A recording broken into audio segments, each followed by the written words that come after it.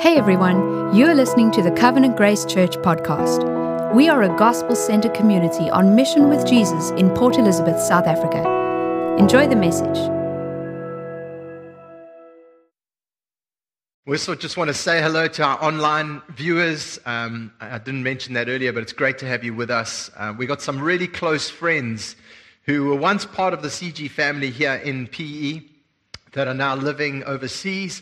And they've really enjoyed watching and being part of the online experience. And then there are others that still haven't felt confident or comfortable to come back in person, and they're also watching online.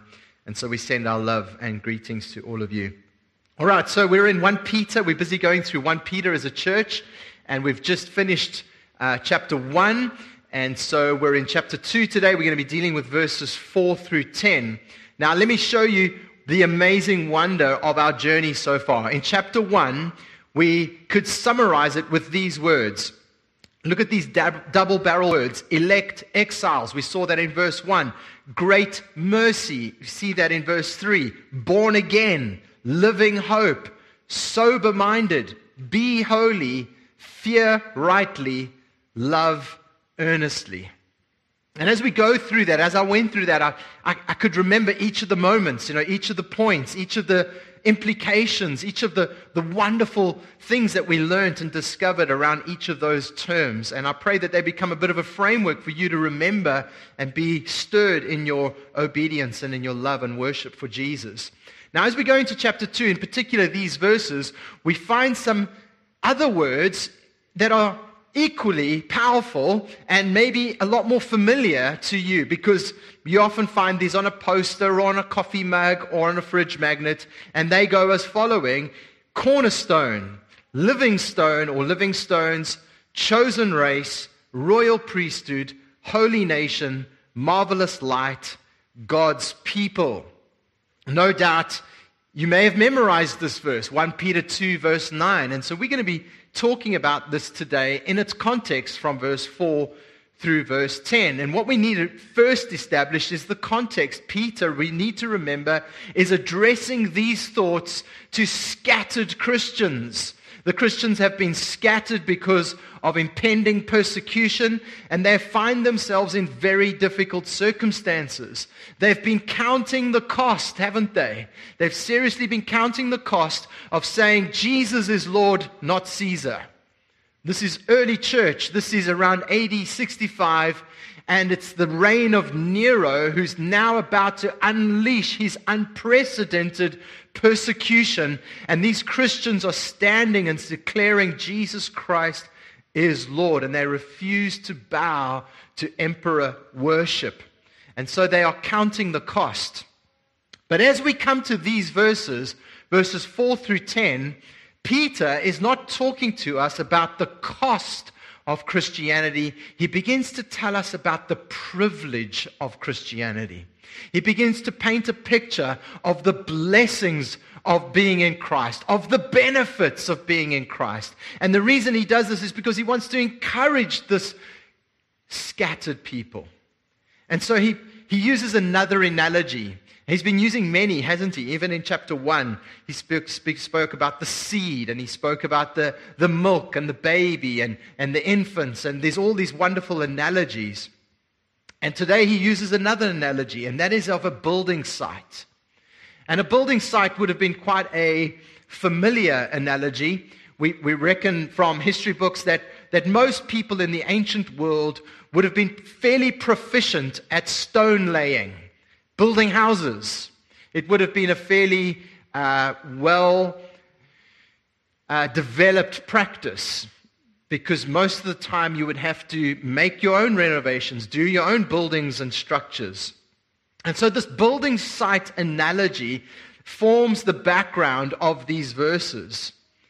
Further in the background is, in Peter's mind, the nation of Israel in the Old Testament. In particular, their exile. We know that obviously from chapter 1, verse 1. Peter is reflecting on the Israelites when they were in exile in Babylon. And while they were an oppressed people, they were a scattered people, they were a disrupted nation. And at the center of their disappointment was the destruction of the temple. The Babylonians invaded Israel, and the very centerpiece of their lives, the very centerpiece of their culture, the very centerpiece of their worship was destroyed. It was the temple of God, where the glory of God dwelt. The Babylonians invaded under King Nebuchadnezzar, and they plundered the city, and they destroyed the temple. And so this forms the background of Peter's mindset. But even furthermore, after the Israelites returned to their land, because this Babylonian exile was only to be 70 years, and so 70 years later they return and they rebuild the temple in Jerusalem under the ministry of Ezra and Nehemiah. We know that story well, don't we? Particularly in Nehemiah and all of the participants of how they would rebuild the walls and eventually rebuild the temple. But here's the point, it was never quite the same. The glory of the second temple was not the same as the glory of Solomon's. It was a shadow of what it was. And so even though they were in their land back, it wasn't the same because they were under foreign rule. And even though they had their temple, it wasn't quite the same because the glory of God never filled the temple again. And so there was a deep longing in the people of Israel. There was a deep-seated longing for this glorious restored temple, this glorious restored nation. And so it's into this context that Peter then begins to say these things. And so let's read from verse 4. He says, "As you come to him, a living stone, rejected by men, but in the sight of God, chosen and precious. You yourselves, like living stones, are being built up as a spiritual house, to be a holy priesthood, to offer spiritual sacrifices acceptable to God through Jesus Christ. For it stands in Scripture, behold," he's quoting Psalm 118, "I am laying in Zion a stone, a cornerstone, chosen and precious, and whoever believes in him will not be put to shame. So the honor is for you who believe, but for those who do not believe, the stone that the builders rejected has become the cornerstone, and a stone of stumbling, and a rock of offense. They stumble because they disobey the word as they were destined to do. But you are a chosen race, a royal priesthood, a holy nation, a people for his own possession, that you may proclaim the excellencies of him who called you out of darkness into his marvelous light. Once you were not a people, but now you are God's people. Once you had not received mercy, but now you have received mercy." These verses are packed with Old Testament references. We have references to Exodus. We have references from Deuteronomy, from the Psalms, from Isaiah's prophecy, from Daniel the prophet, from Zechariah and Hosea. Within 7 verses, we have 7 references from the Old Testament. Furthermore, the very word stone or rock occurs 7 times. And for us, the word stone or rock may be seen as an obstacle rather than a blessing. But for these first century Jews, for these first century readers who were steeped in Hebrew scriptures, a stone or a rock would have had deep theological meaning. No doubt this language in this section would have evoked a long-standing conviction that the temple of God in Jerusalem was to be founded upon the rock. And so it was immovable. This was a permanent hope in Israel, that God would build his house in the midst of his people, and that the glory of God would fill the temple. And so Peter pulls on this meaning. Peter draws in this theological construct and he applies it directly to Jesus Christ and his church. Let's not forget also that in the midst of all of this language about rocks and cornerstones and living stones, who's the one who's saying it? After all, it's Simon Peter. And upon you, Jesus said, the rock, I will build my church. That's fascinating. So let's unpack this. The first thing I want us to ask is this: how does God restore scattered exiles? How does God do it? Well, verse 4 is very clear. It tells us, as you come to him, a living stone, rejected by men, but in the sight of God, chosen and precious. Obviously, it's Jesus Christ. As you come to him, to Jesus, he's referring to what's already happened to this church that he's writing to, the elect exiles of the dispersion in all of these northern Turkey regions. He's saying, although you've been scattered, you've all come to one person. You're all in him. As you come to him, Jesus. And then he calls him the living stone. Jesus is the living stone. In other words, Jesus is the only way of salvation for both Jew and Gentile. Jesus is, notice he says, God's chosen and precious stone. Jesus is the living stone. Jesus is the firm foundation. But notice also that Jesus is not received this way by everyone, is he? He says that he's the living stone rejected by men. And so we have a contrast. We have how do believers and God see the living stone, and how do unbelievers, how does the world view the living stone? And it's very simple.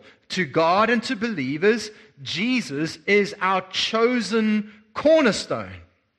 To God and believers, Jesus is our precious living stone as you come to him.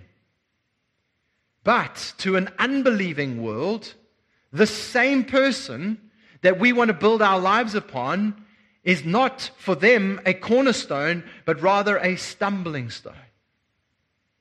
And so Jesus is really a turning point for all of humanity.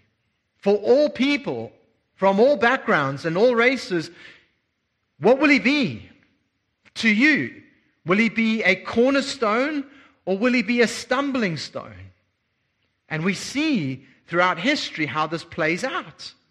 For many, Jesus, we would agree with God and say he is chosen and precious, and he is the cornerstone upon which my life is now built. I'm building my life upon the rock, not sinking sand. But for others, they build their lives on sinking sand because they've stumbled over Jesus. He's a rock of offense. Let's read it again in verse 7. It says it this way: the stone that the builders rejected has become the cornerstone, and a stone of stumbling and a rock of offense. They stumble because they disobey the word, as they were destined to do.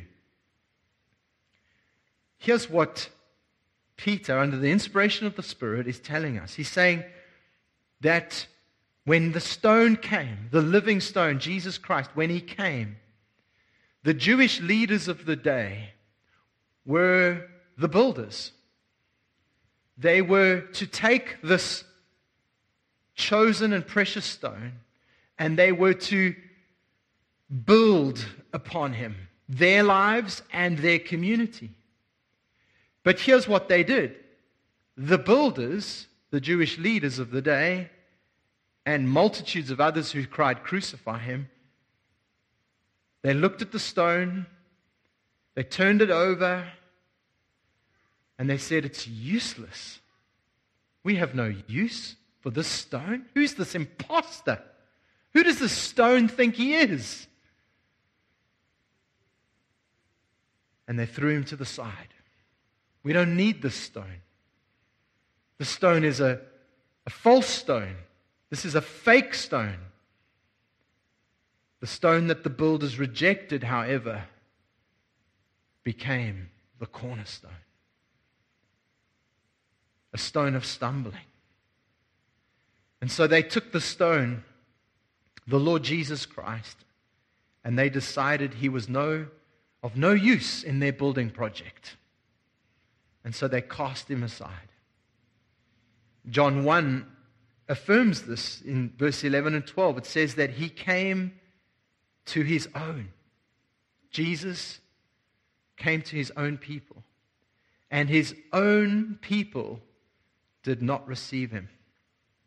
But to all who did receive him, who believed in his name, he gave the right to become children of God.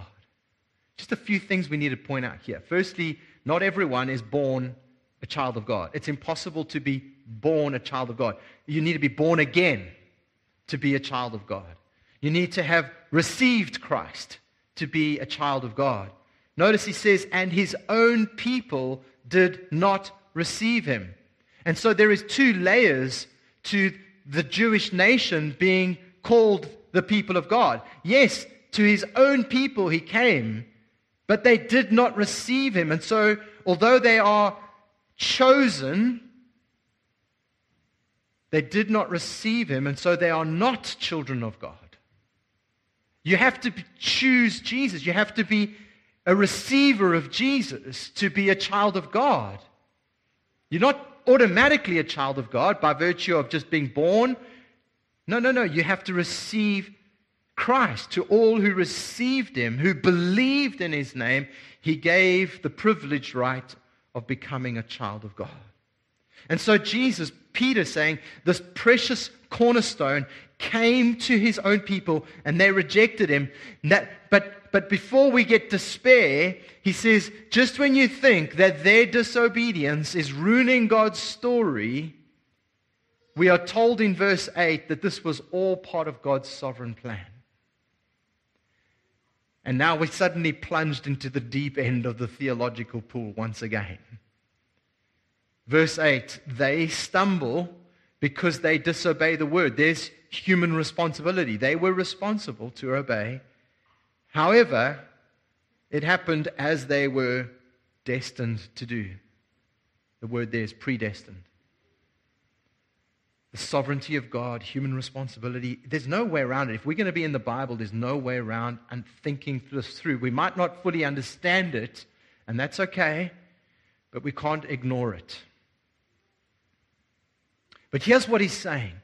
Just when you think that man has suddenly trumped God, like the precious stone is now thrown away and God's plan has just been turned upside down. We've just upended God. I said no to Jesus and I should have been a living stone, but I'm no longer a living stone, and therefore I messed up God's plan. And God says, that's what you think. Don't worry. It's all happening as it was destined to happen. Here's how John Piper says it.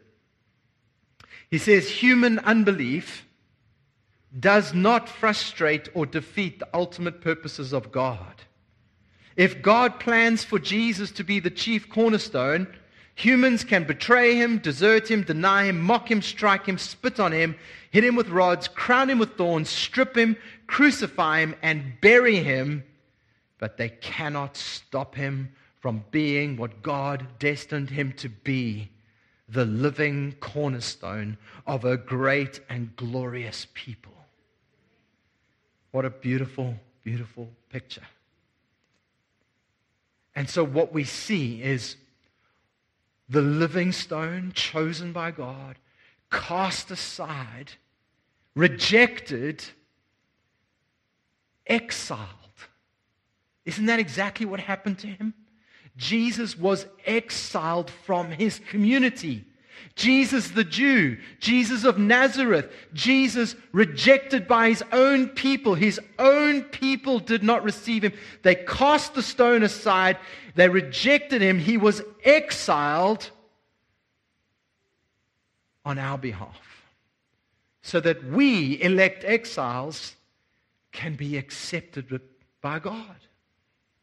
This is the wonder of this gospel story, that God restores scattered exiles through the exile of his own Son.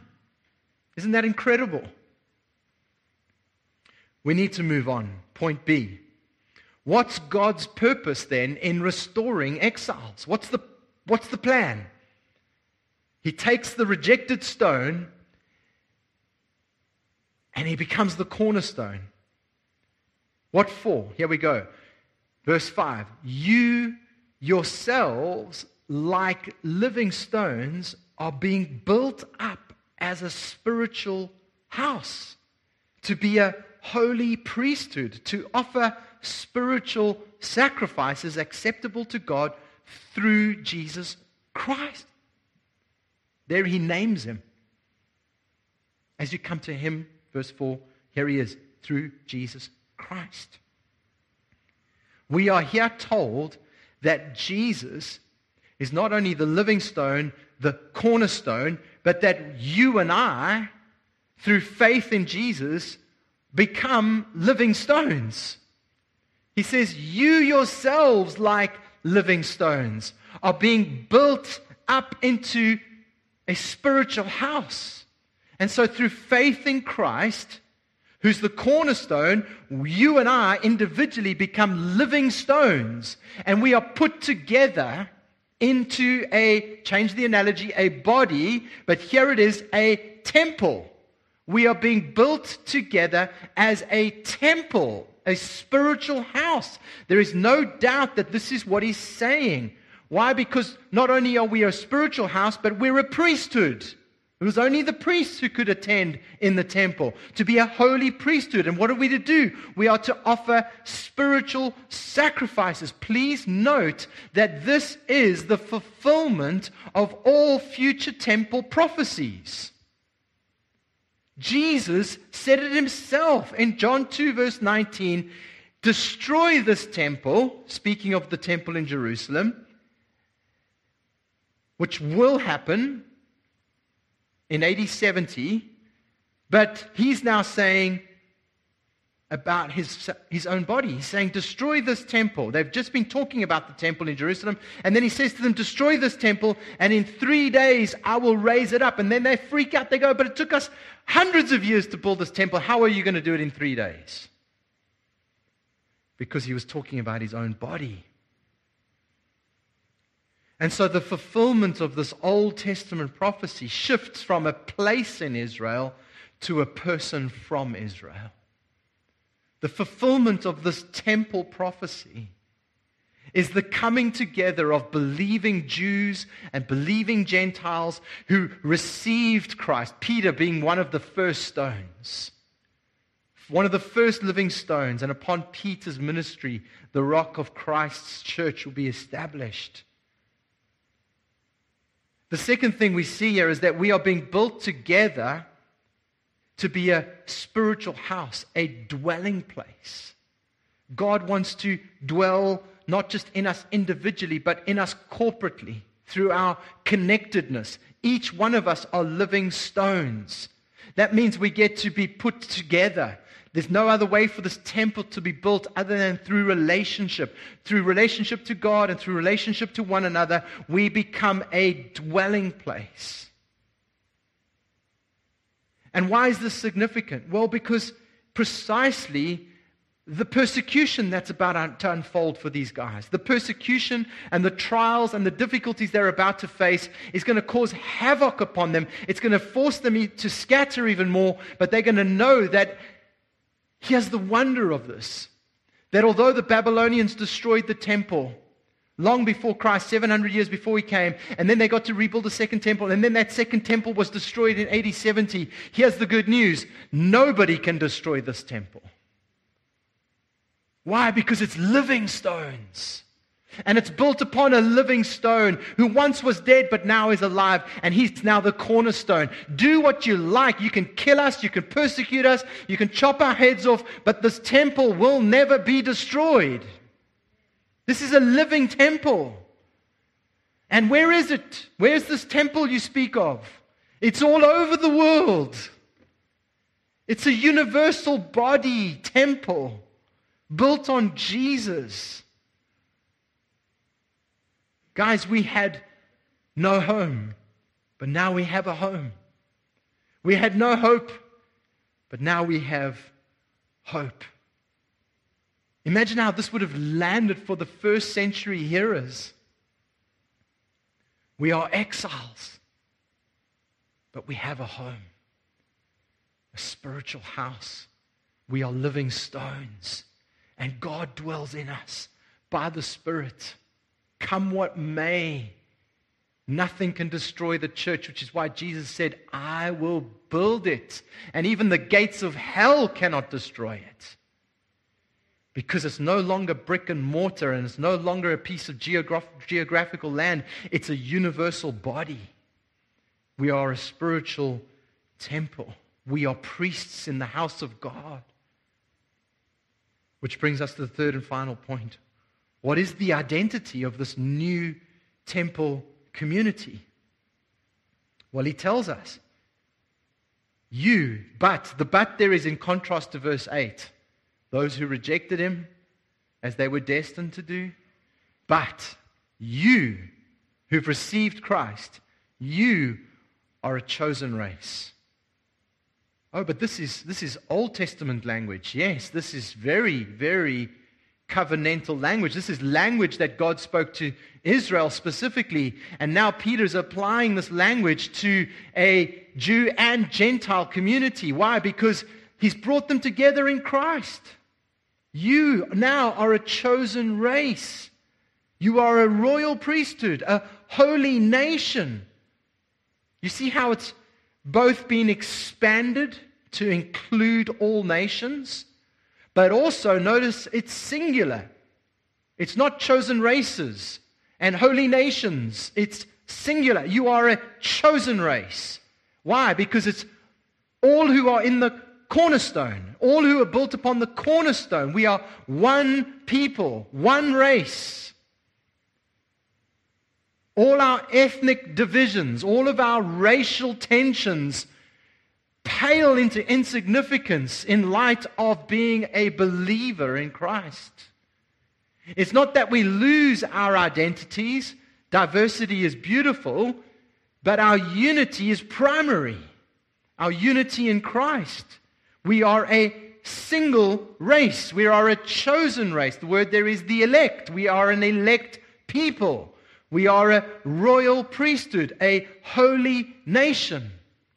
This is how God sees us. If you are in Christ, this is your new identity. A people for His own possession,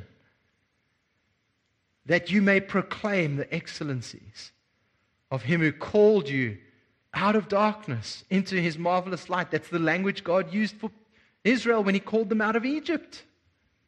Now applied to the people of God, the church. Once you were not a people, He says. Why? Because this is a predominantly Gentile community. Once you were not a people, but now you are God's people.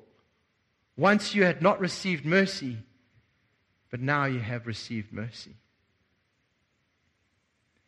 Let me describe it to you by an analogy, and then we'll wrap it up. In our home, when we first bought our home in Glendinning, it was a very old house. I think it was built in about the 1950s, and it needed lots of work. And Wendy and I really enjoy kind of renovating homes and stuff. And so it had one of those single garages it's a double-story house, but the single garage was within the framework of the house. So it wasn't an external single garage. It was an internal single garage, but it had no door into the house. So I would have to drive the car in and then get out the car, lock the garage, and then walk all the way around to the side of the house and go through the front door. There was no door into the house. But it was within the footprint of the house, so it was under the same roof. I hope that makes sense. But if you come to my house now, that's not there. The single garage is now a kitchen. And you might think, wow, some of you have seen it. If you haven't, you're welcome to come over. Just let us know when you're coming. But it's now a kitchen. And you might say, oh, where was the garage? And I'll say to you, well, it was here in the kitchen. And you're like, no, it's impossible. This wasn't a garage. And I'm like, no, it was a garage. It's now the kitchen. Well, how? Well, the foundation is the same. We just had to raise the floor, close the door, and knock some walls out. And that's what Jesus has done. Jesus has taken a very old foundation, the old covenant, and he didn't get rid of it. No. He fulfilled it. He threw a new foundation. He knocked out some walls of separation, and he formed a new people, a new temple. He didn't just destroy it. No. He fulfilled it in his life and in his death. Once you were not a people, but now you are God's people. Who are God's people? God's people are all who trust in Christ. If you are not trusting in Christ, you are not God's people. You are not the temple of God. And so, church, I want to end with this. This is who you are. And when you know who you are, it should inform you as to how you should live. We have a rich heritage. As Gentiles, we've been grafted into an ancient story so that we could say, once I was called out of darkness and I've been brought into marvelous light. My story is echoing the story of God's ancient people, which was once a garage, but now it's a kitchen. And more people can come and hang out, not just a rusty old car. You see, our identity matters to God, especially when it gets tough. The world out there wants to define your identity for you.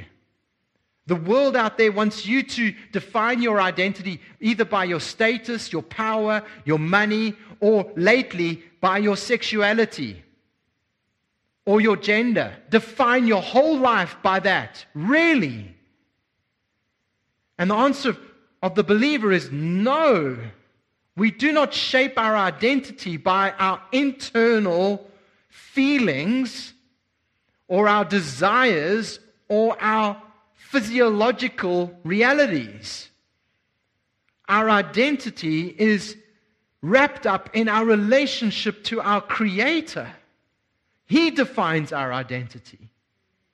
Through our personalities. Those are important things, but our primary identity, as we see here as believers, is God says to us, you are a chosen race. You are a royal priesthood. Isn't that interesting? We are priests. We have access to God, every single one of us. I'm not your priest. As a community, we are living stones, built on the living stone. Jesus is the high priest. We have access to him. Every believer is a priest, the priesthood of believers. If you ever wanted to be part of the royal family, I have good news for you. We are part of the true royal family. This church, this temple, is an ever-growing collection of living stones that will fill the earth as the waters covers the sea. Why? Because God's glory dwells in this temple. His glory is not going back to any other temple. I can promise you that. God doesn't move from new covenant fulfillment back to old covenant. The new covenant in his blood has been laid down. He has built a new temple, and his glory dwells in this temple. Where Christ dwells, the glory of God dwells. This is an incredible privilege. Like I said in the beginning, Peter is telling us about our privileged position. I trust you feel the glory of that. Let's pray together. Lord, we thank you for your word. We thank you for this incredible picture, this phenomenal privilege that we have, that we've been grafted in through Christ. We are God's people. Through Christ, we are a holy nation. Through Christ, we are a chosen race. Through Christ, we are priests before our God. Once we were not a people, but now we are the people of God. And it's all because of mercy. Lord Jesus, we lift you up today. We lift you up as the cornerstone. We lift you up as the living stone. We marvel at you. The last thing we want to do is cast you aside. And so today we are presented with two options. Either Jesus is to us the cornerstone, or he is to us a stumbling stone. A rock of joy or a rock of offense. And I pray for all of us that Jesus would be to us a rock of joy. But we also pray for those that are still stumbling. We pray for those who are still struggling with this reality that Jesus is God. We pray that you would draw them unto yourself. We pray that they would change their perception. They look at Jesus and they say, he's not precious. God says he's precious, but I don't think he's precious. We pray that that would change.